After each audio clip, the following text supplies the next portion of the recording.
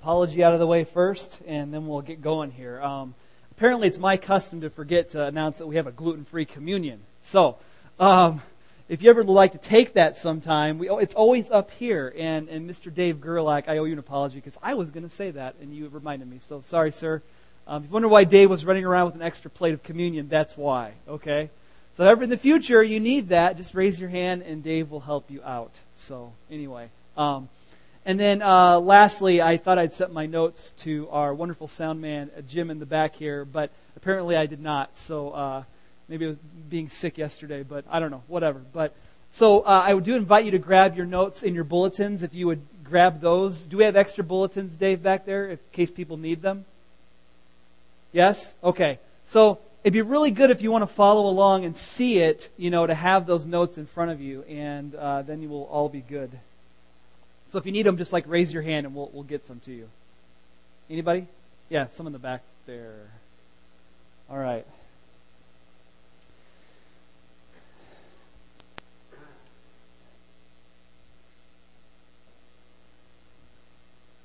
Let me pray one more time and just commit this time.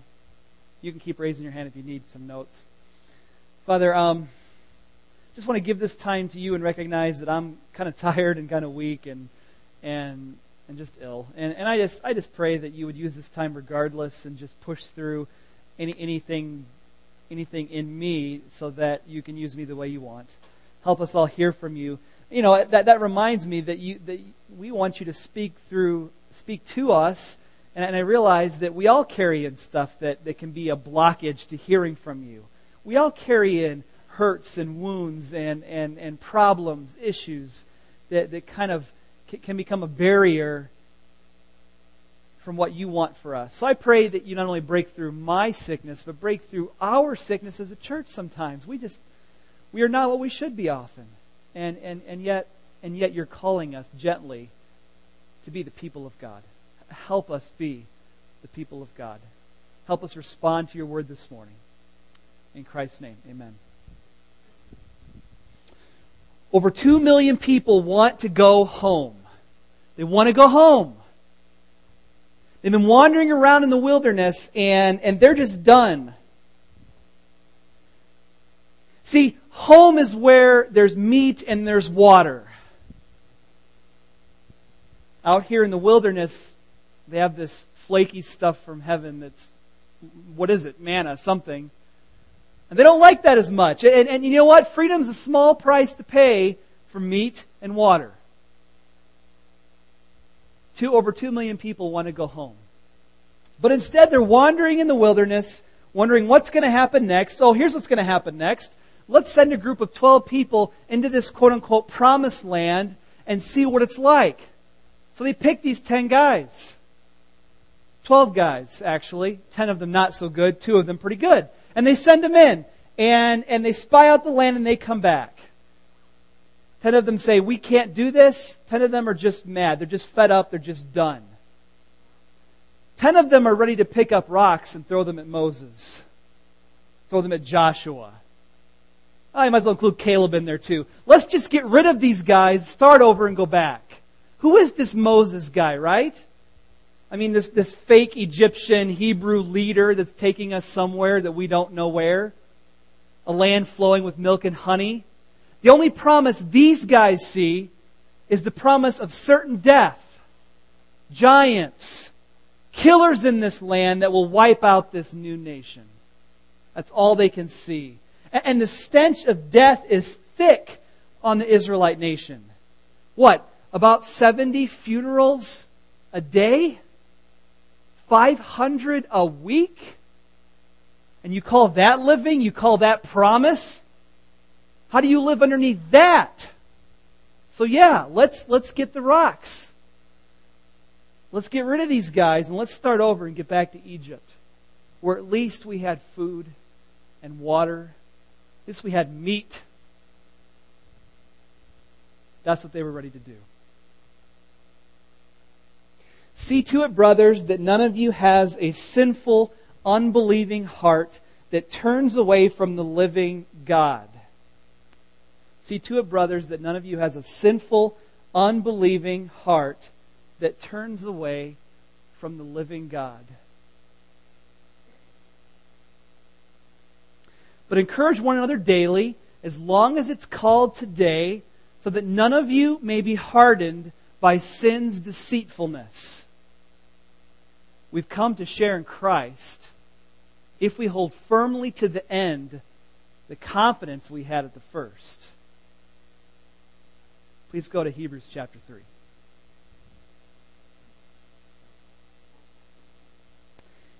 If you're looking in a blue Bible or a Pew Bible, that's page 847.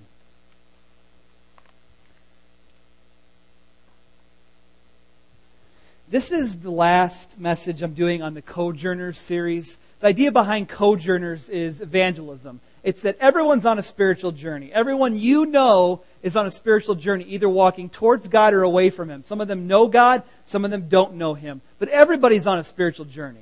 Everyone has thought about matters of spirituality, heaven, hell, what do I do? What happens when I die? We've all thought about that. Even if you hate the idea of God and you're walking as far away from Him as you can, you've thought about it. You're on a spiritual journey.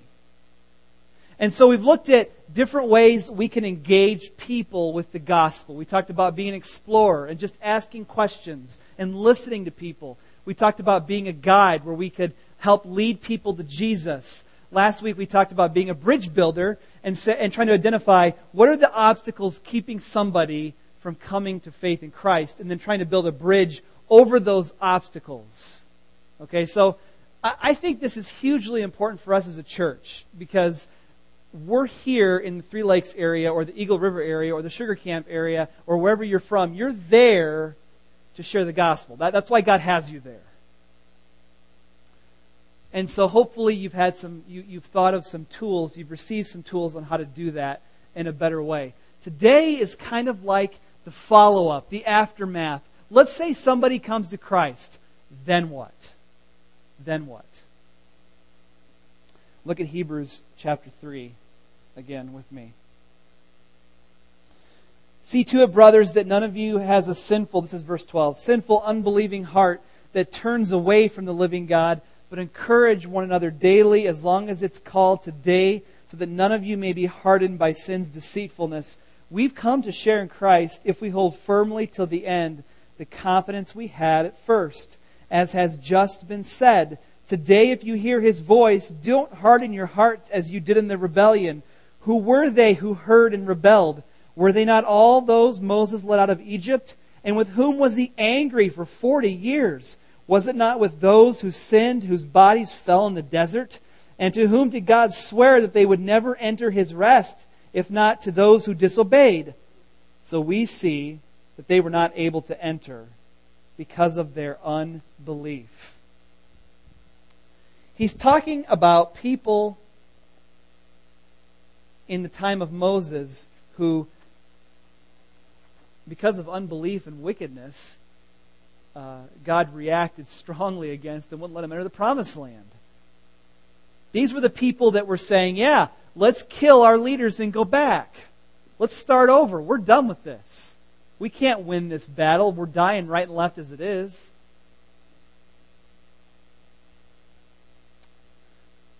This passage has a word for us as a church and how we should view each other in our journeys in the faith. Whether you're a new believer, whether you're an older believer. I'm going to emphasize new believers here today because this is an evangelism series. But this has a word for all of us, wherever you're at in your faith. So we'll make a conclusion in a few minutes. But first of all, let's look at number 1. If you look at verse 12 again, see to it, brothers, that none of you has a sinful, unbelieving heart that turns away from the living God. Number 1 then, some of our hearts are powerfully evil and unbelieving.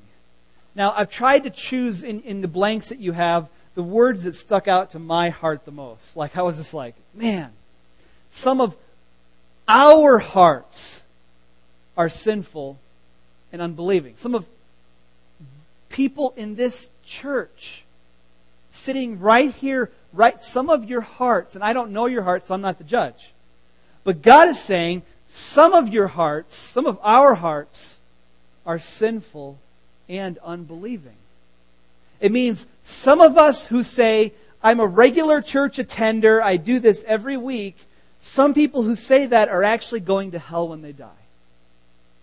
I mean, that ought to be shocking enough. I mean, the word he uses here is, he says, see to it, brothers, that none of you brothers has a sinful, unbelieving heart. Brothers is the word adelphos. It's the word that he would call the church. Church. Make sure that you don't have an unbelieving heart that turns away, that falls away from the living God. Really? I'm reading this going. So, as I think about people in the church, some of them aren't going to make it. When I say in the church, I mean that attend the church. Because the true church is the true church that believes in Christ. But some church attenders are not going to make it.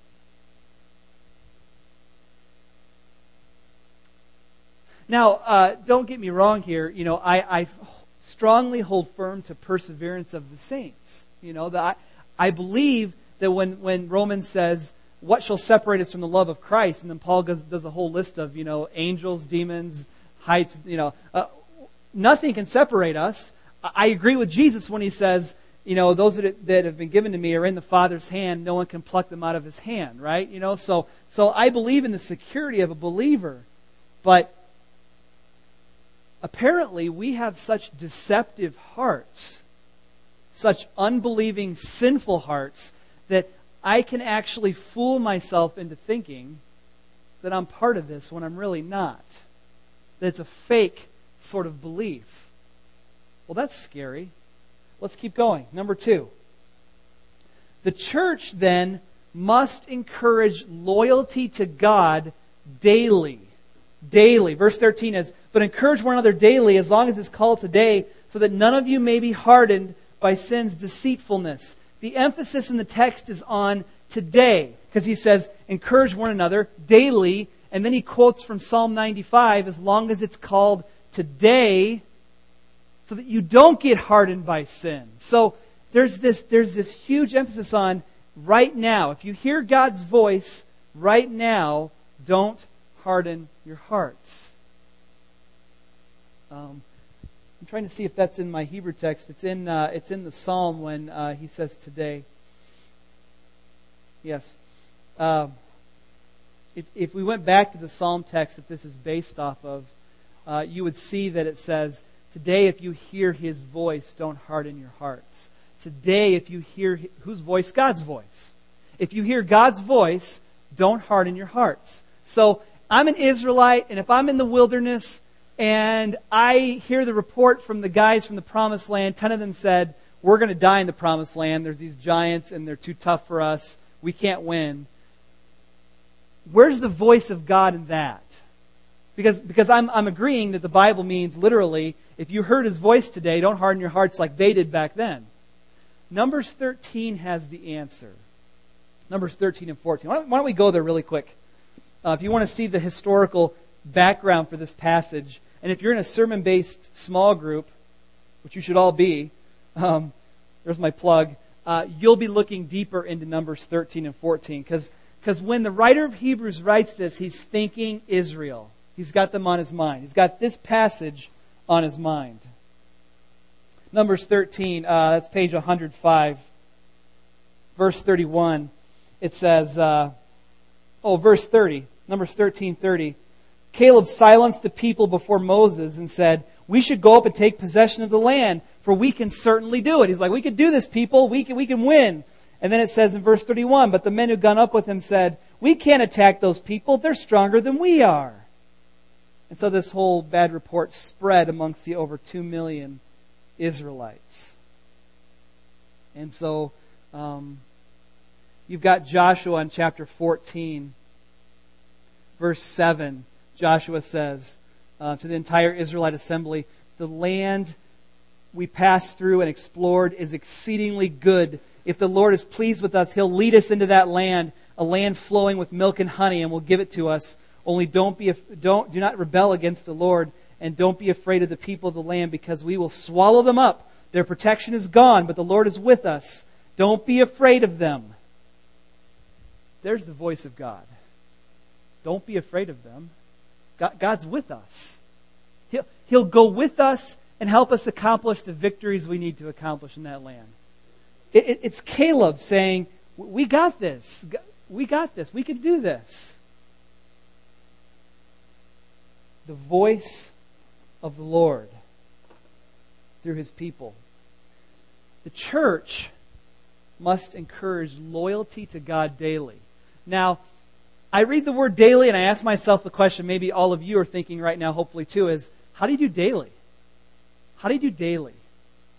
Really? So if I'm not encouraged in the Lord on Monday, then I might have a sinful, unbelieving heart. You might have a sinful, unbelieving heart on Monday if you don't get encouraged that day. And it makes me wrestle with that. What does he mean? He's emphasizing the todayness of it. And the only explanation I can get my mind around is, for the writer of Hebrews, he envisions a community of believers doing life together. I'm not saying moving all into like a communal living building where we're all kind of together like that. I mean, I know some believers do that, but he has in mind that we are so connected with the family of God that we are encouraging each other every single day. That when I see you around town, it's encouraging as we speak to each other. I'm kind of lifting you up, you're lifting me up. You hear I'm having a bad day, I'm sick, you're praying for me. I hear that you've lost a loved one, I'm praying for you. You know, that we're continually doing life together in such a way that sin doesn't have a chance to harden our hearts. I don't see how you do this without having really great relationships in the body of Christ. I don't see how you do it. I don't see how a new believer is going to grow in the faith if that new believer doesn't have relationships in the body of Christ to help them. I just don't see it. How does that work? How are they going to survive? And part of that is me looking back at there have been a lot of people pray to receive Christ here, in the last 7 months. And I'm super excited about that. And at the same time, most recently, I've been really unsettled by the fact that we don't have anything in place to take the new believer from point A to point B. I mean, it'd be nice to assume that we're just going to magically, that somehow it's all going to work out and they're going to connect with somebody. But it seems like we got to be more intentional about that. Otherwise, sin is going to come in there and harden their heart. And they may turn away. They need daily encouragement. Okay, let's keep going. Number 3. By the way, this sermon today is actually my rehearsal and the real deal, okay? There's no rehearsal. Last night was supposed to be my rehearsal, but I was sicker than a dog. So, what you got's what you got, all right? It'll be good anyway, right? Number 3, salvation is verified through a lifetime of confidence. Now look at verse 14 here. We've come to share in Christ if we hold firmly till the end the confidence we had at first. How do you know you're really a believer? You know you're really a believer if you have the same confidence on the day of your salvation as you do on the last day when you take your last breath. If you have confidence in Christ from the day that you commit to Him to the day that you die, and maybe there's some shaky spots in between, but basically if you end with Christ, well then that shows that your faith was real. Sure, you got through the shaky periods of doubt, or the periods where you walked away, or the times when you rebelled and you knew God was not happy with you. But He got you through those, and you didn't give up the faith. As far away as you felt, you didn't give up the faith. I think of it like this.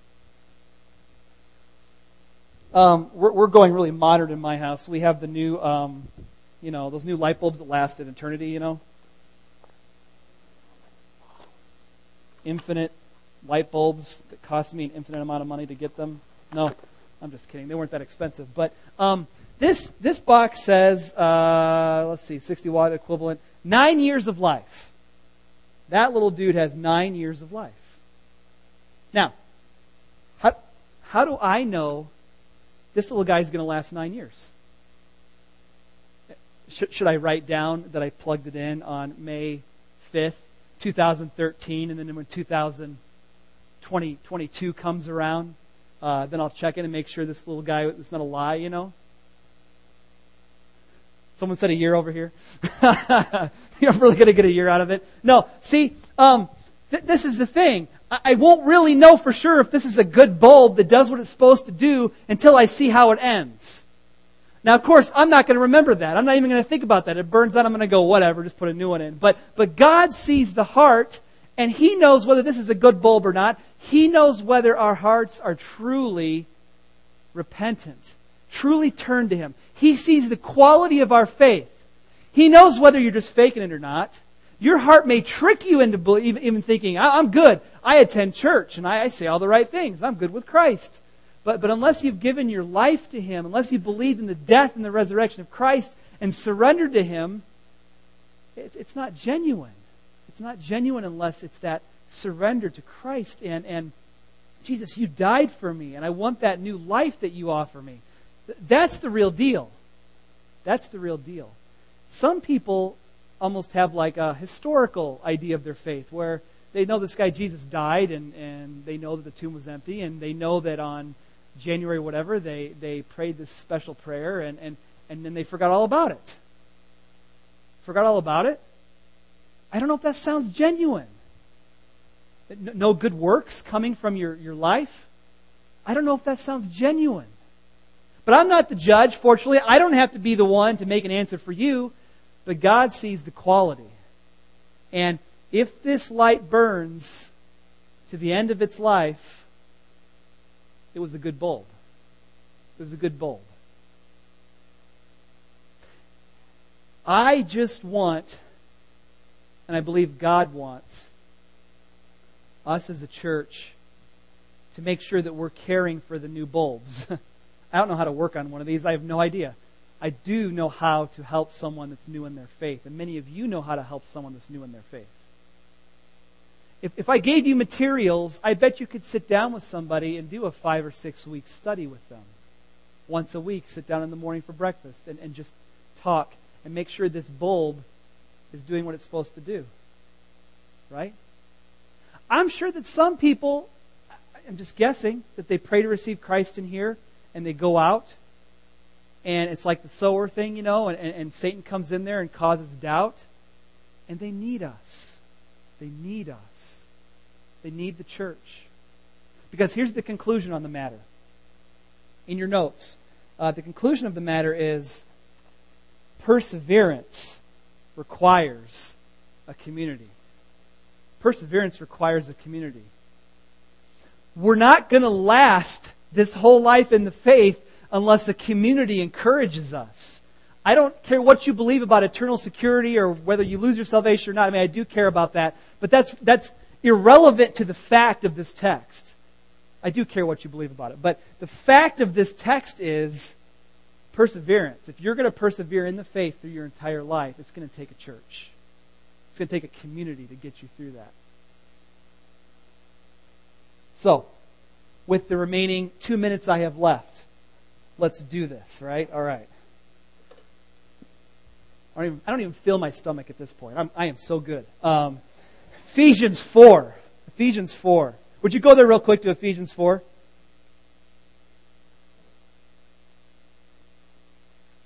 While you go there, I had one colleague say, you get sick on a Sunday morning, you just find one of your elders and give him your notes and say, read it. Mark Patterson, where are you at? There he is. There he is. You're the next contestant. All right. Ephesians chapter 4, verse... Ephesians 4 is about baby Christians. It's about being infants in the faith. And Paul's saying, you got to grow up. You got to grow up. And if you look at verse 14, he says, then we'll no longer be infants, tossed back and forth by the waves, blown here and there by every wind of teaching, and by the cunning and craftiness of men with their deceitful scheming. There is so much that battles against a new believer. There is so much that battles against them. I mean, their own sinfulness, the stuff they hear on TV, the stuff they've been taught their whole life, it's battling against the truth. Verse 15, instead, here's a better way to do it if you want to grow up. Speaking the truth in love will in all things grow up into Him who is the head, that is, Christ. From Him the whole body joined and held together by every supporting ligament grows and builds itself up in love as each part does its work. We need some of you to do work and to build up these new believers. And so I'm putting together a plan right now, and we're going to talk about it as an elder board, deacon board, on what we can do to have a growth environment in this church, where if you commit yourself to Christ, the next steps are these. What kind of growth environments do we need? And we'll go through these very quickly so we can end the service in a timely manner. A growth environment is one characterized by grace and truth. That's what Ephesians 4:15 says. With time to grow. You got to have grace. You got to have truth. If you don't have grace, you're just going to break the bulb. The new believer starts swearing. You're going to go, stop the swearing. That's just bad. And they're just going to go, grace and truth. But you got to have truth because you want them to grow and start giving up some of the acts of sin that they've just been doing for a long time. But which one's first? Well, if it was me, I'd start with the ones that bother their conscience the most. That kind of makes sense, doesn't it? The Holy Spirit kind of works in your heart and starts saying, you got to stop doing that. And then you help them stop. You give them some ideas on how to stop. But trying to go through the checklist and say, you got to stop this, and this, you're just breaking the bulb. It's truth, but it's also grace. And you got to balance that. We got to balance that. Okay, 3. There's 3 growth environments that I want to highlight in your notes. There's 3 ways that I hope that a new believer will be able to connect. First one is this. A relationship with a more mature believer who can encourage and guide. This is mentoring. Where you say, I believed in Christ. We say, great. Who can we pair you with that you can meet with? Someone older in the faith that can help encourage these first steps. That's important. That's good stuff because then it's so personal. It's about the person that is new in the faith. It's about their issues, their struggles, their questions. It's personalized. Number 2 is something that I think we already are doing as a church. We can get better at it, but here it is. A relationship with a group of believing friends with whom they can do life. A relationship with a group of believing friends. So, come on over to the house. Let's have dinner together. Let's just hang out and talk. Let's do a community group. Let's get together in a Bible study and we can do life together with a group of believing Christians. One of my favorite Bible studies, small groups I've ever had, I think, was I was first married to Christy. We just moved to Watoma, new youth pastor, and they said it would be a good idea for me to get involved in a marriage small group. And I thought, marriage small group, and I saw who was in the group, and they were all older people. I'm not going to tell you how old they were, but they were all older people, and I was like 23. Well, I mean, right? I know everything about marriage. I'm 23. And so I went to that group, and man, did I benefit. My marriage, what a great first few steps in marriage to be with this group and to see their struggles as a married couple. You mean you haven't worked that out in 10 years yet? You're still kind of dealing with that? Well, sure. That's marriage.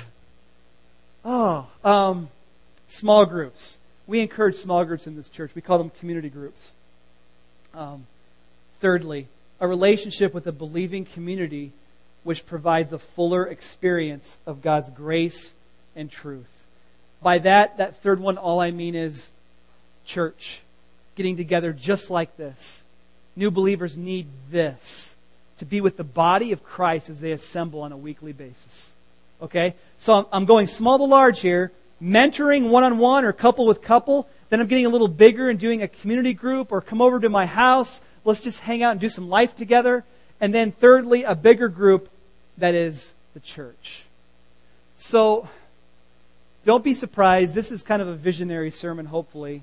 That this is the direction we're going as a church. We got to care for new believers. We got to care for believers who are stuck in their faith as well. Maybe you've been a believer for 10 years, but you are just stuck right now. Who's going to help you? Who's going to help you? We got to encourage one another daily so that we're not hardened. Because the goal is, let's get to the promised land. Let's enter the rest of the Lord. You want to enter the rest of the Lord? By the way, this summer I'm preaching on Joshua when I get back from Uganda. And the whole idea of Joshua is, you want to enter God's rest? You want to enter the promised land? Well, salvation's free. It's by faith, but you better get ready to fight. You better get ready to fight because life's a battle. You know? So this summer we're talking about how we need to fight in the faith as we enter the promised land. That is the salvation that Christ has promised us. No, we don't earn it. Works don't give us salvation. But when you get saved, you'll find that you're in the middle of a battle. So let's encourage each other daily, as long as it's called today, so that none of us are hardened by sin's deceitfulness. Would you stand with me and let's pray together and be dismissed? Although I'm leaving after church today, there's still classes going on over here with Mr. Eric Gustafson. Over here, we're still doing the prayer meeting as well. Mr. Dave Ogren is taking that for me today. So everything's going as usual, just so you know. Let's pray. Lord Jesus, I am so thankful that you've put us in a body together. This church has already encouraged me so much. And so I pray that we be an encouragement to each other. That this church would be full of people that are genuinely committed to you. Oh, protect our hearts from the deceitfulness of sin and the deceitfulness of the flesh that tell us, it's okay. Church attendance is all you need, and then you're fine. You know, protect us from a lukewarm heart where we might get spewed out of your mouth. Oh God, we want to be hot. We want to be on fire for you. We want to be passionate about you. We want to have deep convictions about you and then live out those convictions in good works which prove that we have a real faith. Oh God, may our love be genuine. Oh God, may we continue to hear your voice as you speak to us and tell us the next thing you have for us. Help us hear. And then I lastly want to pray for those new disciples, those baby Christians. Some of them just recently have come to know you. Oh God, I pray you'd protect their growth. And I pray that this church would be a growth environment for them, to nurture them and to raise them up to be committed believers who last all the years that you have given them to live. May we go from here with joyful hearts, I pray. In Jesus' name, amen.